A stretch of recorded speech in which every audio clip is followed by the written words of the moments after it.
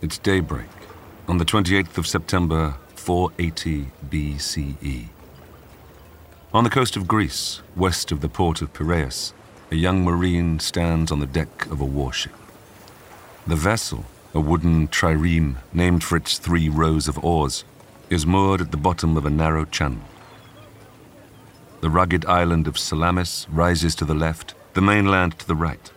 Sunlight glitters on the clear blue Aegean Sea, and gulls swoop low. But this is the calm before the storm. The man is not a professional sailor.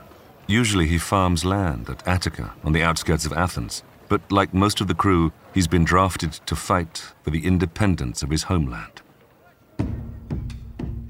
Athens has been ransacked and burned by the Persians, a global superpower determined to occupy Greece.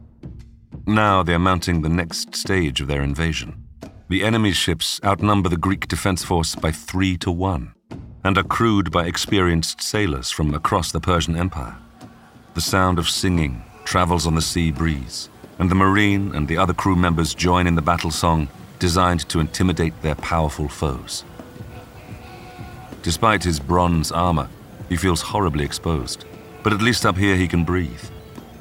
Below his feet, the tiered decks hold over 200 rowers, crammed together amid the stench of sweating bodies. He is ordered to sit down as his hulking ship moves. There are so many fighters on deck they risk destabilizing the trireme. They're heading into the channel, drawing the Persian fleet behind them. The Athenian tries to keep count, but there are hundreds of enemy vessels. It's been rumored that the Persian king, Xerxes, is so certain of victory that he's had his golden throne set up on the mountain overlooking the strait. To the marine, it feels like madness to lure them up the cramped waterway. But that's what's happening. Soon, as the ships power forward, they battle for limited space. They ram into each other, wood splintering, seamen shrieking as they try to regain control of their floundering craft. The marine has no sense of which side is suffering the most losses. But as he progresses up the strait, he gets a clearer picture. The Persian craft might be more maneuverable, but in this cramped chaos, that's meaningless. He watches as a Greek trireme smashes into the side of an enemy ship, its cedar hull collapsing like it's made of parchment.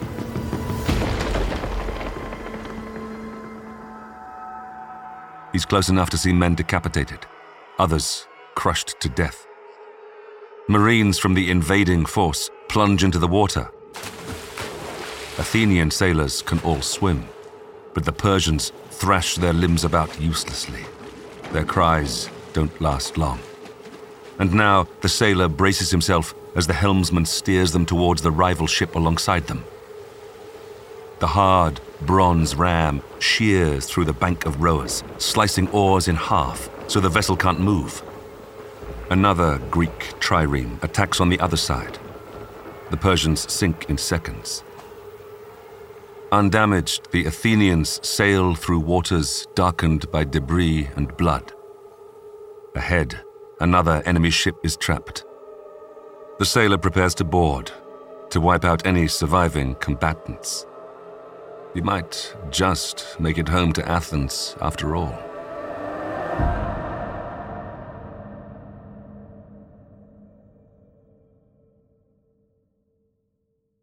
The victory at Salamis is an incredible naval achievement and ends the Persian campaign to dominate Greece. But the battle's real significance lies in what the Athenians do next.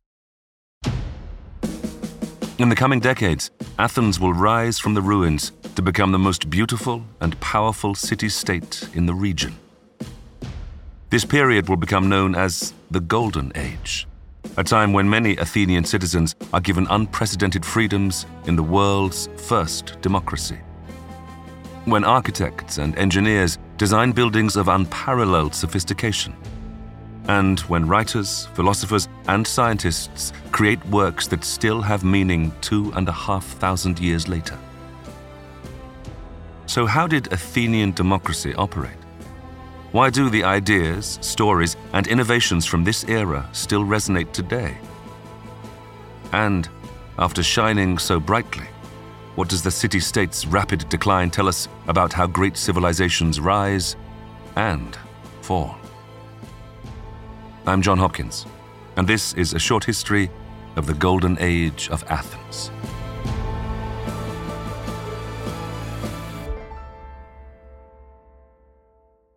The battle at Salamis forces the Persians to postpone their land offensive.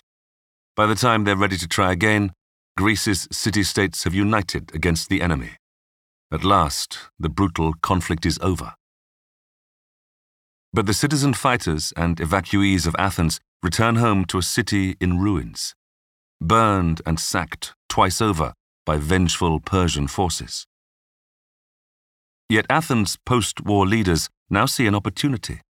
They have grand ambitions to create a beautiful, sophisticated superstate, and, crucially, the funds to make it happen. Thomas Martin is Professor of Classics at the College of the Holy Cross and the author of Ancient Greece from Prehistoric to Hellenistic Times. They had more money than they'd ever had before, both from natural resources like the gold mines that were in their territory, the profits from international commerce that came through their port, and also from the fact that they had more military power than ever before, and they made sure that everybody else knew about this, both from what they said and from what they built. Money really mattered because in order to create an environment in which people can then do many other cultural activities, from art to religion to political theory, you really needed to have the security that came from being able to know that, yes, we'll be able to eat next year.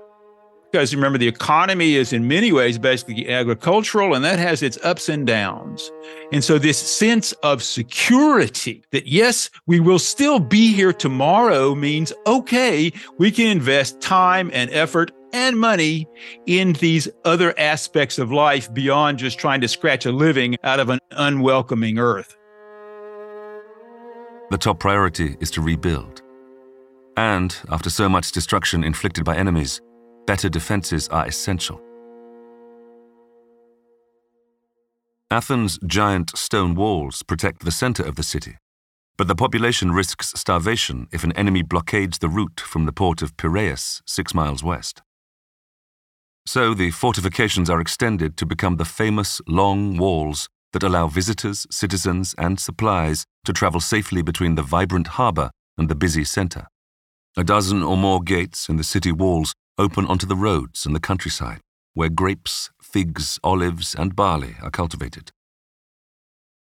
Around 100,000 people live in the city itself, with twice as many again in the settlements around the Attica countryside. Now, if the outskirts are attacked, the rural population will shelter within the walls. But the Athenians don't ignore the other, more spiritual form of defense, keeping the gods happy. In the 5th century BCE, people believe their lives are governed by the gods, who can bestow good fortune or send death and disease at will. Each region favors a different god, and in Athens it's Athena, the goddess of war and wisdom. The citizens must offer thanks for the favors they've received so far, and show respect so she'll continue to look after the city. Ancient Greek society was sexist, but the gods, remember, were female and male. And female divinities could be extremely powerful, like Athena, who's both extremely smart and extremely warlike. And so the Athenians saw themselves as being especially protected by Athena, and so they built temples on top of the Acropolis in her honor. The one that's best known today is called the Parthenon. The architecture devoted to the gods is what made Athens architecturally famous in the modern period. Meaning, above all, the buildings that were on this rocky mesa in the center of town, the Acropolis, which means the high part of the city-state, where above all, there were built various magnificent buildings, magnificent in their size and in their elaborate decoration, in honor of the goddess Athena. Construction of the new buildings begins in 447 BC. The Parthenon, the new temple to Athena, takes 13 years to finish. The Acropolis buzzes with activity and workers. Architects, masons, carpenters, enamelers, painters, plus slaves brought in from other countries. Over 100,000 tons of beautiful, fine-grained white marble is mined from Mount Pentelicus, 10 miles away, then brought by wagon up the steep sides of the Acropolis. Masons carve the building blocks precisely on site. Around 13,000 stones are lifted and positioned using sophisticated pulleys. The architects include subtle refinements so that the Parthenon looks perfect from all angles. The completed building measures 100 feet by 228 and includes a colonnade made up of 46 Doric columns. Its stunning carved friezes and stones depict mythical battles and processions involving gods, men, and animals. A colossal bronze statue of Athena Promachos, showing the goddess in her role as a warrior, gazes out to sea. At 30 feet tall, her gleaming helmet and spear can be seen from 60 miles away.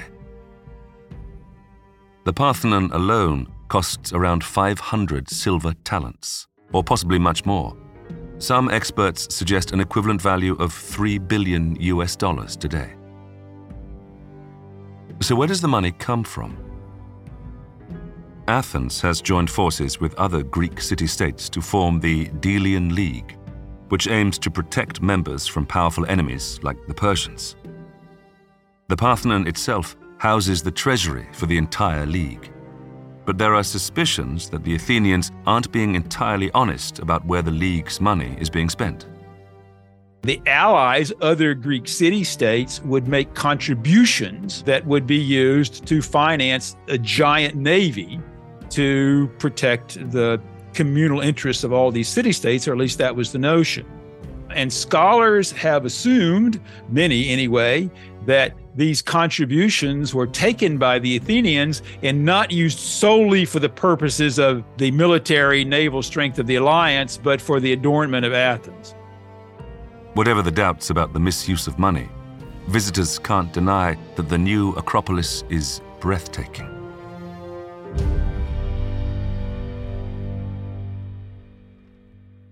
Ordinary Athenians aren't actually allowed inside the Parthenon because it's a residence for the goddess Athena when she pays the city a visit. But from outside, mere humans can glimpse the other sculpture of Athena erected within. This monument, even taller than the one overlooking the Aegean, has been carved from wood. It's covered in ivory and gold plates, which can be removed if the city runs out of money. As well as impressing visitors, the temple takes center stage in Athenian life, especially the 100 or more feast days celebrated every year.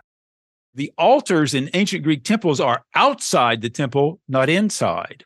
And so this is the scene of large, important public gatherings where sacrifices would be made to the god outside the temple, where you, the citizen, could gaze upon this manifestation, this demonstration of how successful your community was, of how well protected it was, and how much benefit, to use the Greek term, how much shared advantage you got from being part of this community instead of common good.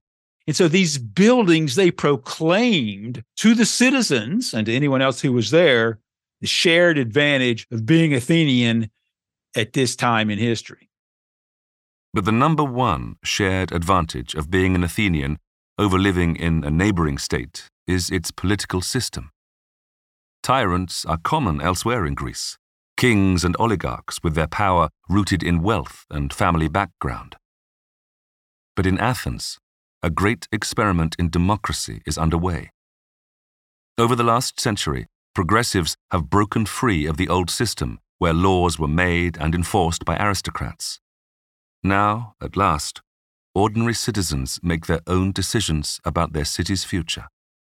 I'm historian Ruth Goodman, host of Noise's newest podcast, The Curious History of Your Home.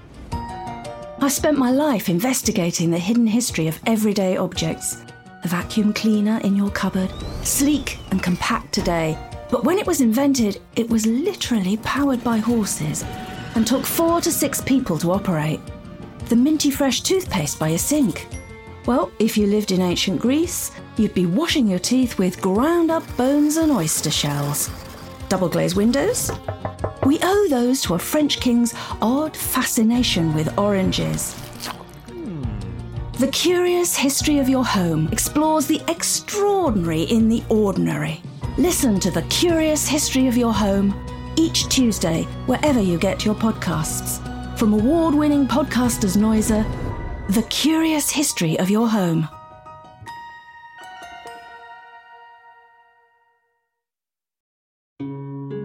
By this period in the mid-400s, democracy had become the government in Athens. It wasn't a republic. It was a direct democracy where the major decisions are voted on by citizens who show up at a public meeting on the day announced.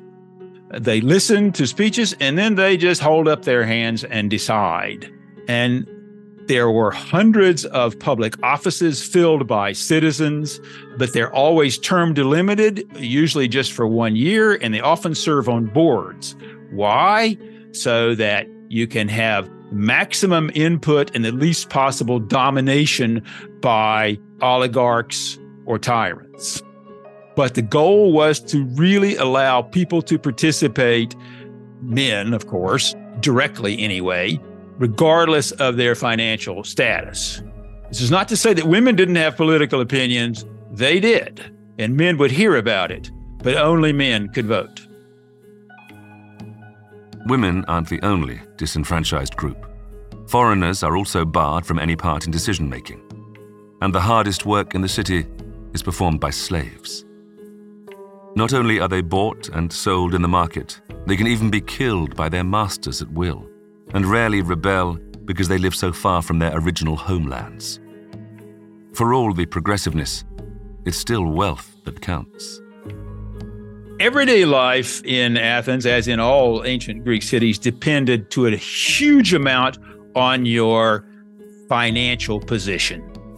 The overwhelming majority of people were, by almost any standard, poor in the sense that they would have to work every day and they would have very little capital laid up. For those people, it was work, agricultural, making products, serving other people.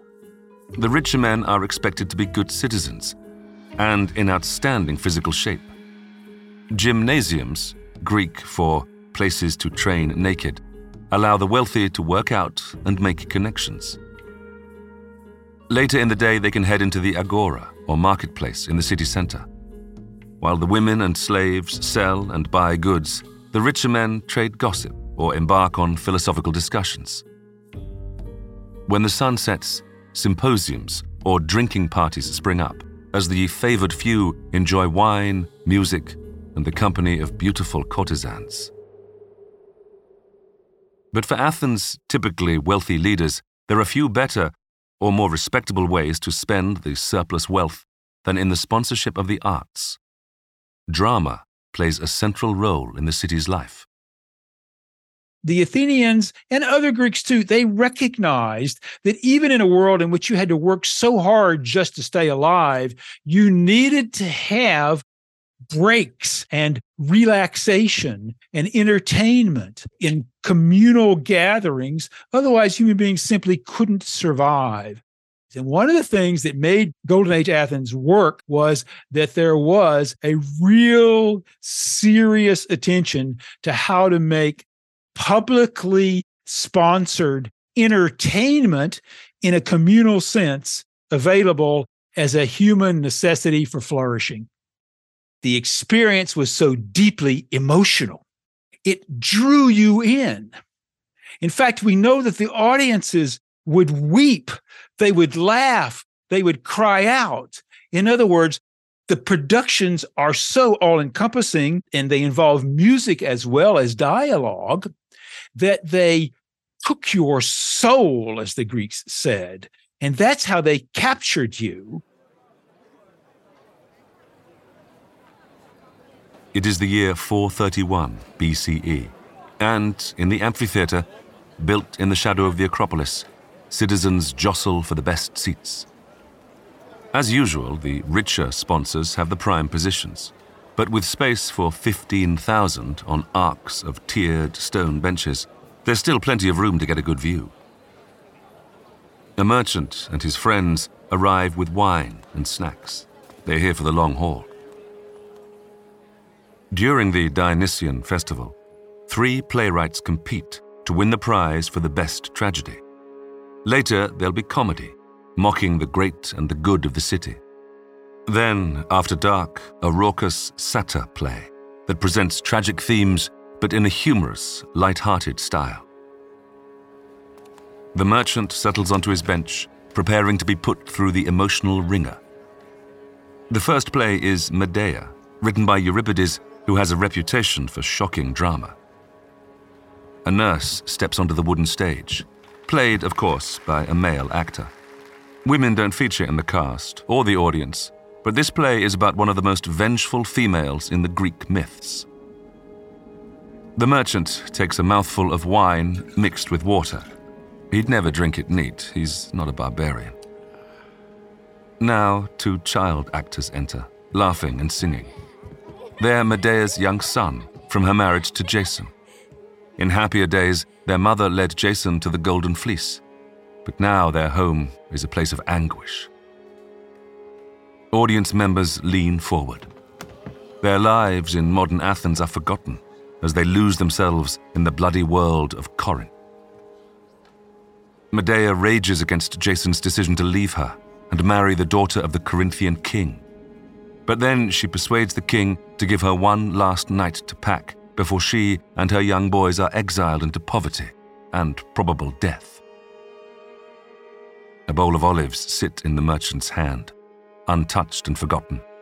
He's lost his appetite, gasping when Medea sends a poisoned cloak and veil to Jason's new bride, killing her. But worse is to come. Medea paces the stage, driven mad by grief and hatred for the man whose life she once saved by slaughtering her own brother. A foreigner, she's about to be cast out with no refuge beyond Corinth's walls. The merchant feels for her as she rails against her powerlessness. Even in Athens, outsiders have few rights. Now Medea's pain leads her to a shocking decision. Killing Jason's bride is not enough. To destroy him, she must murder his young sons too. The merchant and his friends protest loudly. On stage, the actors in the chorus do the same. By convention, they never intervene, but now each one tries to dissuade Medea from her heinous crime. She ignores them. The audience watch, helpless, as Medea's boys plead with their mother, but she stabs them anyway, before confronting her husband with blood on her hands.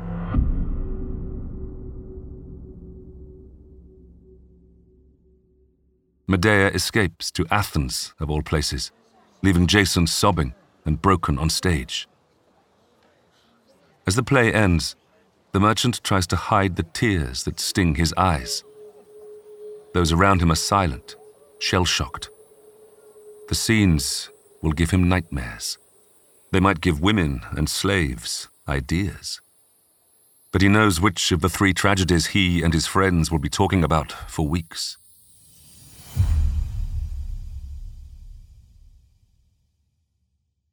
The shocking play comes last in the competition. Yet within a year, it'll be the most performed in the region. Its appeal, though, outlives its own era. Even today, it's produced more often than any other Greek tragedy. One of the famous lines from Medea that I'm sure the great majority of ancient Greek women agreed with was, "I'd rather fight 3 times in the front of a men's battle than give birth to a child only once." Men were defensive. The theatrical performances were judged by a board of citizens. That means what gender? Men judged these contests, right? And all the plays were produced as a contest, and there would be first prize, a second prize, and a third prize. Not winning meant that this board of men decided they didn't think you were the best. Maybe because they were bribed, because remember, there are rich people backing these productions, but also because they, as men, felt offended by what they saw as attacks on their assertions of dominance.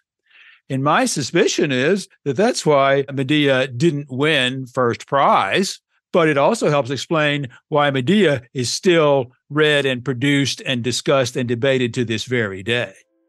The importance of drama isn't lost on the man who comes to represent the Golden Age. Pericles is born in 495 BCE, around the time of the Persian Wars. According to historians, his mother dreamed before giving birth that she was bearing a lion. When he's born, his huge skull earns him the nickname Sea Onion Head. Members of his family helped found the Athenian democracy, but though his war hero father is politically influential, he's also experienced years of banishment. So, while Pericles is privileged, he understands that power is a fickle thing.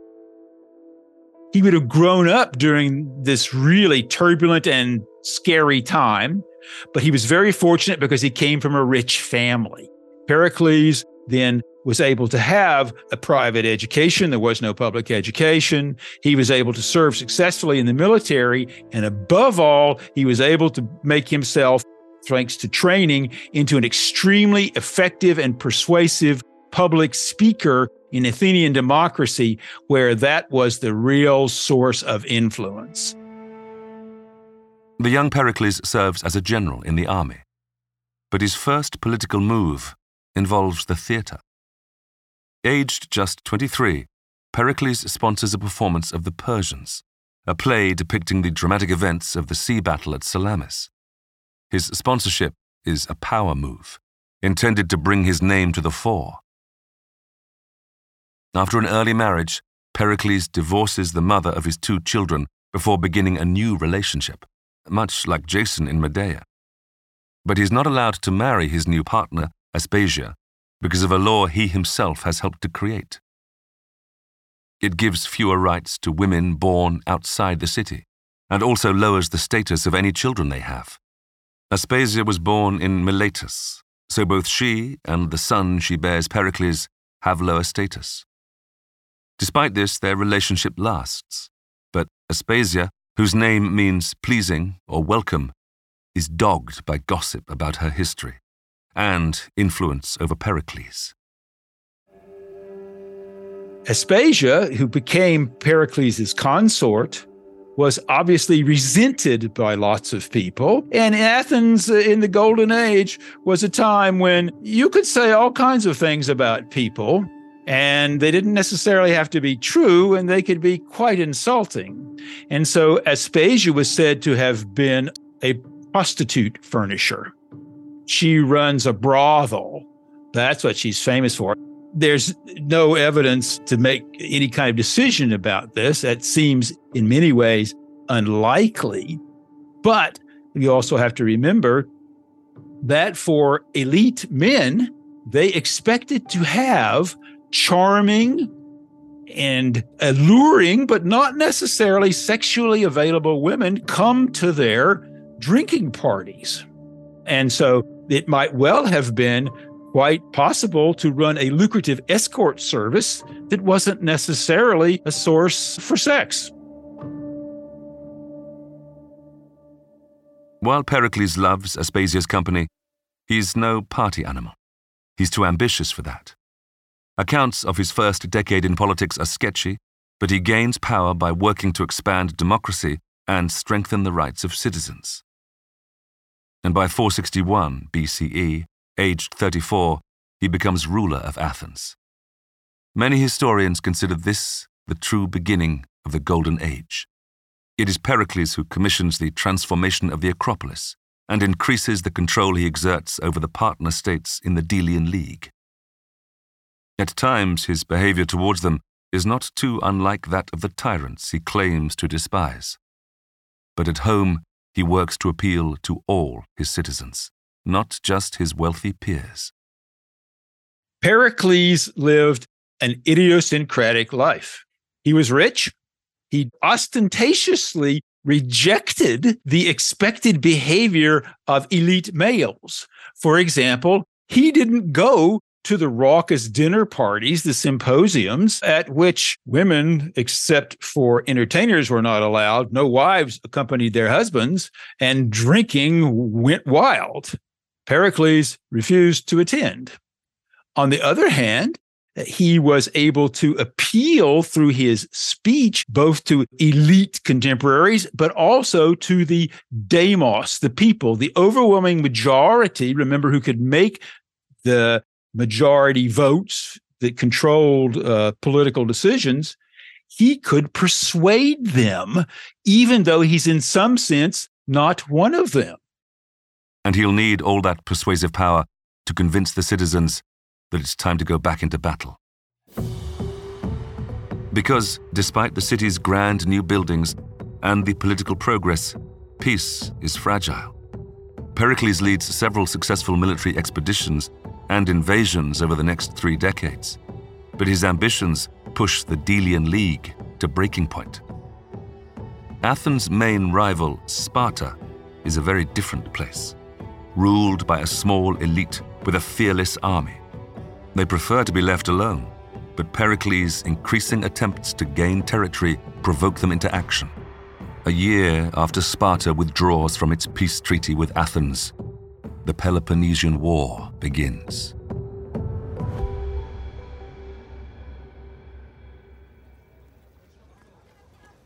It is the year 431 BCE, and in the northwest of Athens, citizens, women, and slaves gather to pay tribute to its war dead. 10 wooden coffins represent fallen soldiers from the city's 10 tribes. And now, an 11th coffin arrives, holding the remains of men who could not be identified at all. A young widow watches as that final coffin is lifted onto the shoulders of the men who will bear it to the cemetery. She can tell it barely weighs anything. Only bones have been recovered from the funeral pyres lit on distant battlefields, where the soldiers lost their lives fighting the Spartans in a war they hoped would never come. She takes her place at the head of the procession with other grieving wives, mothers, and daughters. Athens has no professional army, so when war comes, every family shares the pain. Rich and poor are buried together. The women wail as they walk. Usually, wealthier wives like her are hidden from view. She envies her servants, who at least get to leave their homes to shop. But today, women of all classes lead the way, openly expressing their grief. They pass along wide streets lined with fountains, shrines, and marble statues, created to honor the dead. But the widow doesn't think much of honor. As a girl, she lost her father in the Persian War. Now her son has lost his father, and perhaps he'll have to fight when he is old enough. When the procession reaches the serene Kerameikos cemetery, the coffins are moved into place and the people fall silent. This place is so peaceful, with plane trees shading the graves. The widow waits for the funeral oration, the usual hollow words about the glory and courage of the dead. This year, Pericles, the city's first citizen, has been chosen to speak. The stage is so tall, she must crane her neck to see him. The nicknames are right. His head's too big for his body. He's older than he looks in the statues, in his 60s now, with white curly hair and eyes wrinkling in the sunlight. The woman's young husband himself voted to go to war after hearing one of Pericles' speeches. Things would be different if the women had their say. She reaches for her little boy's hand. Pericles takes a breath before telling the crowd he doesn't want to dwell on past glories. Instead, he's going to explain why this city is worth dying for. He points up at the distant Parthenon, the white marble gleaming in the winter sun. Athens' beauty and culture make it the envy of the world. Now he's addressing the children, his dark eyes passing over the widow's son as he reminds them that all Athenian boys, whatever their class, benefit from education. They too, he says, can rise to the top because their fathers have fought for this ideal. Then, looking the widow right in the eyes, he tells the women to be braver, less emotional. She holds her cloak to her face to hide her tears as Pericles steps down. He's convinced her that Athens is worth the sacrifice. She's proud of the city her son will inherit.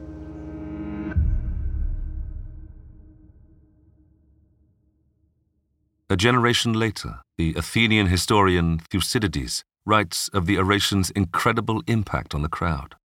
And it's still celebrated over 2 millennia later as one of the most powerful speeches ever delivered. Pericles' oration influences Lincoln's Gettysburg Address and speeches by both JFK and Barack Obama. But within 2 years, Pericles will be dead. Life in Athens is about to get a lot less golden. Pericles died 2 years into the war because there was, this will sound horribly familiar, a giant pandemic that decimated the population. People would become extremely ill with all kinds of horrifying physical symptoms, and the mortality rate was very high. Not everybody died who got the pandemic, but a great many did. The pandemic was especially disastrous because, remember, this is a society that doesn't have hospitals, it doesn't have first aid stations, it doesn't have antibiotics, it doesn't have any effective way, frankly, to put people apart from other people. And the poor often were reduced to simply putting their dead, diseased corpses out in the street. Up to 1/3 of the population die of the sickness, including Pericles, his sister, and his 2 sons from his first marriage. Modern explanations for the Athenian plague suggest overcrowding plays a big part. When the countryside comes under attack from Spartan armies, people flee into the urban center with all their possessions, even though they have nowhere to sleep and no means of earning money to eat. The lucky ones set up home in the turrets of the long walls, while others sleep on the street. These conditions are ideal for spreading disease. But the God-fearing Athenians don't see it that way. The normal assumption, which, is not silly, is that, yes, this actually must come from more powerful beings, i.e., somehow from the gods. But we haven't done anything to offend the gods. Look at these fantastic buildings that we built to honor them upon our Acropolis. And yet we are being absolutely terrorized, brutalized, punished. What am I supposed to believe? I mean, the historian Thucydides tells us that there was a real crisis of confidence because so many had been killed, so much money had been wasted, and Athenian democracy in basically the last 15 years of the 5th century tore itself apart under the stress of military expenditure, population decline, and disagreement about how in the world to save themselves. The Peloponnesian War between Athens and Sparta will last for 27 years and claim the lives of 30,000 Athenians. Some historians see the plague, the war, and the death of Pericles as marking the end of the Golden Age. But when catastrophe strikes, another vital aspect of the city's cultural life comes to the fore. In the aftermath of conflict, the philosopher's search for meaning seems more important than ever. When Athens is finally defeated by Sparta in 404 BCE, a group known as the 30 Tyrants comes to power. They select 3,000 Athenians to share government over the city and murder their opponents, killing 1 in 20 of the Athenian population and seizing wealth and property. After a brutal 8 months, the tyrants themselves are forced out and democracy is restored. But this is a raw, divided city whose citizens are still reeling. Amnesty is offered to those who colluded with the tyrants, but with memories still fresh, many still harbor bitterness to those who supported them And when one man in particular avoids taking sides in the aftermath, he pays the price.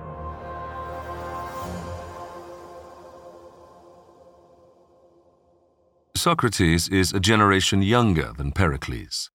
Though his background is not as privileged, he can still afford to devote his life to discussing the important questions with his peers, instead of laboring.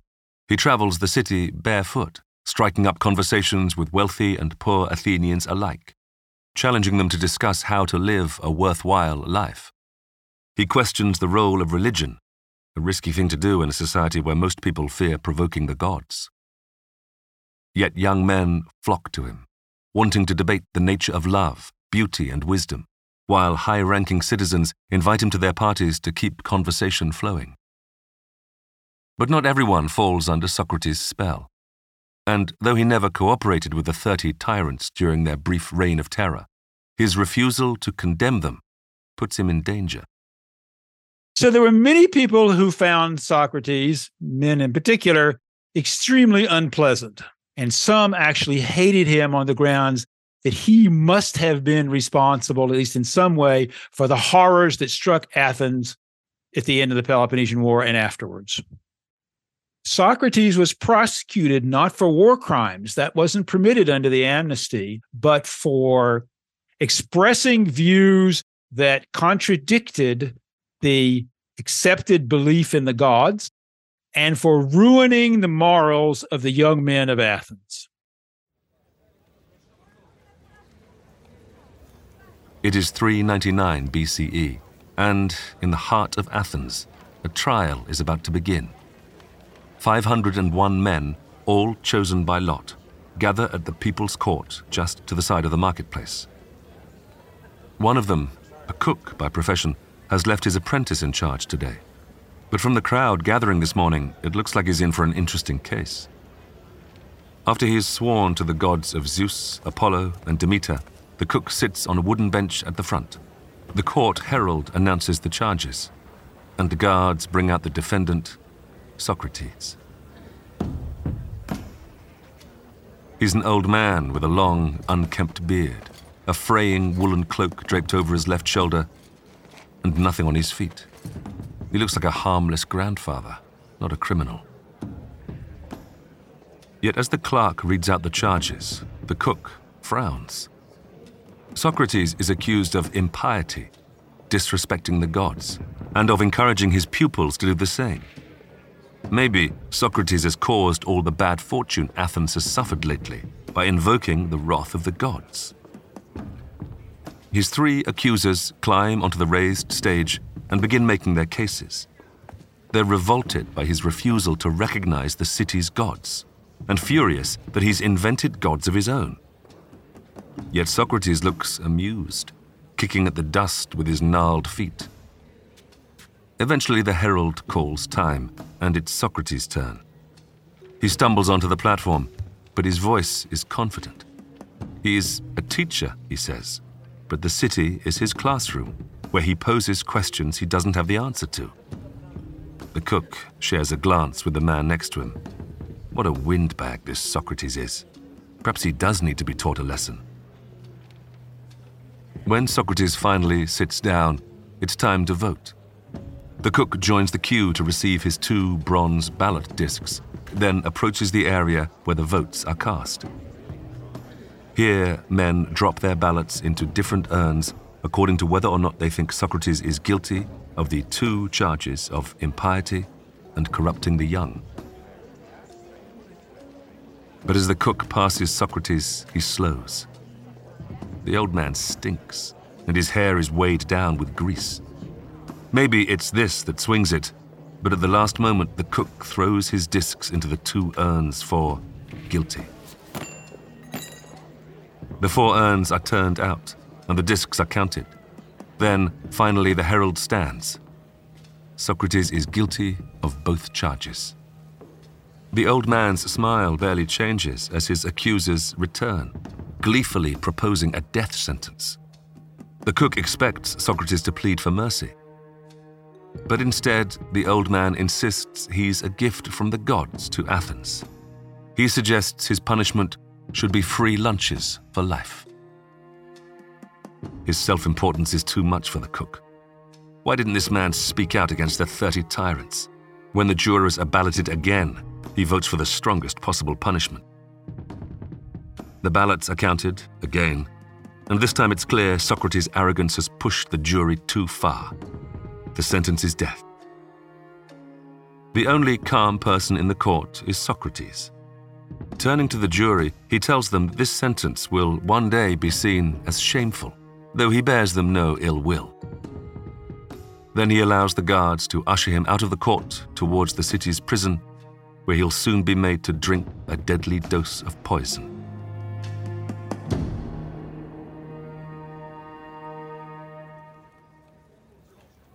As the juror queues for his jury payment, the other men discuss the case. They're certain the prisoner won't actually die. Men like Socrates always choose exile over execution. The clerk hands the cook his 3 obols, coins embossed with an owl, the symbol of Athena. As he walks through the agora, Socrates' supporters are in tears, while his prosecutors congratulate each other that justice has been done.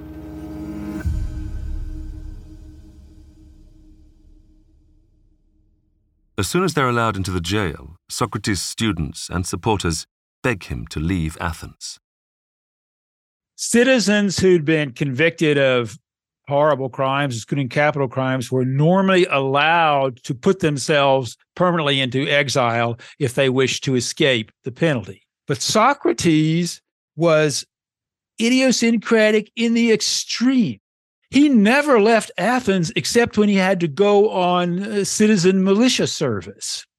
And he kept that, truth for himself to the very end.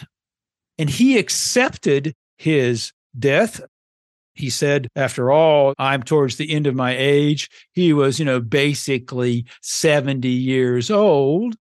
But he did it, I think, as a demonstration that he never, ever departed from what he saw as the necessity of sticking to one's convictions. What were Socrates' convictions?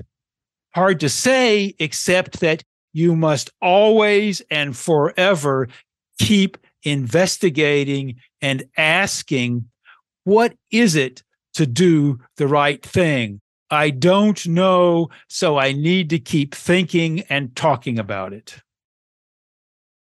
Once it's clear the prisoner has no intention of fleeing, the execution is scheduled. Socrates bans all women from attending, including his own wife. When the hour arrives, a prison official brings a vial of hemlock to the convict's cell. The philosopher's friends and students watch as he accepts the poison and slugs it like wine. Paralysis spreads through his body, starting at his feet, before his heart finally stops. The story is that eventually the majority came to regret what they had done. Although, in fairness, we have to say that Socrates was definitely his own person, but he wasn't willing to make any concessions about how it's important to win over the emotions of those people whom you would like to improve before you try to get them to reason about how and why they should improve. Unusually for a philosopher, he never wrote down his teachings for posterity. But his influence passes down through those who document his ideas and try to explore the questions that mattered to him. One of his students, Plato, writes about Socrates' concepts and his questioning method of philosophy. He also sets up his famous academy in Athens, where he explores what might lie beyond the everyday human existence. Despite the difficulties the city faces, it remains a beacon of philosophical study. In turn, the work of Plato's student, Aristotle, focuses on exploring oratory, science, and the arts. Aristotle was, for example, particularly, I think, successful in discussing how it is that you use public speaking to persuade people. Because after all, there's no book industry, there's no radio, TV, internet. It's people speaking to each other, whether individually or in the great theater productions or afterwards, that information is shared, ideas are created, conflicts begin and resolutions might occasionally be found. Even as Plato and Aristotle push intellectual boundaries, the influence of Athens continues to wane. Eventually, the city is absorbed into the Spartan Empire. The balance of power shifts again when King Philip II of nearby Macedonia defeats forces from Athens and Thebes. Philip establishes a federal Greece before his son, Alexander the Great, embarks on building his own enormous empire. Though the Athenian Golden Age was fleeting, its legacy is timeless. 1 million visitors each year marvel at the incredible buildings that grace the Acropolis of Athens, most of which date back to this one period. The comedies and tragedies of Aristophanes, Euripides, and Sophocles still inspire modern audiences through the mediums of film, theater, and even video games. And 2.5 millennia later, the human struggles that the Athenians faced, including war, a pandemic, and changing economic fortunes, are not so different to those we face today. Thinking about what we're calling the Golden Age of Athens seems to me to have value because it makes us think about what is it that we should do when we really are successful, when we have more than we used to, when we can share more than we could before. Knowing how human life is unpredictable, then what should we be thinking about? And how should we be treating ourselves and other people? I mean, the Golden Age, in some sense, seems to me to show that the Athenians could have prepared themselves for the bad times that would inevitably come. The Golden Age shows us that when you are successful, you should be grateful, but you should also have forethought.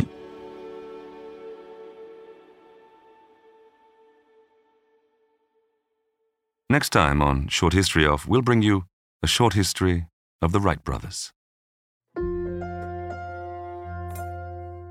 What kept the early aeronauts going and doing these experiments was the quest for immortality.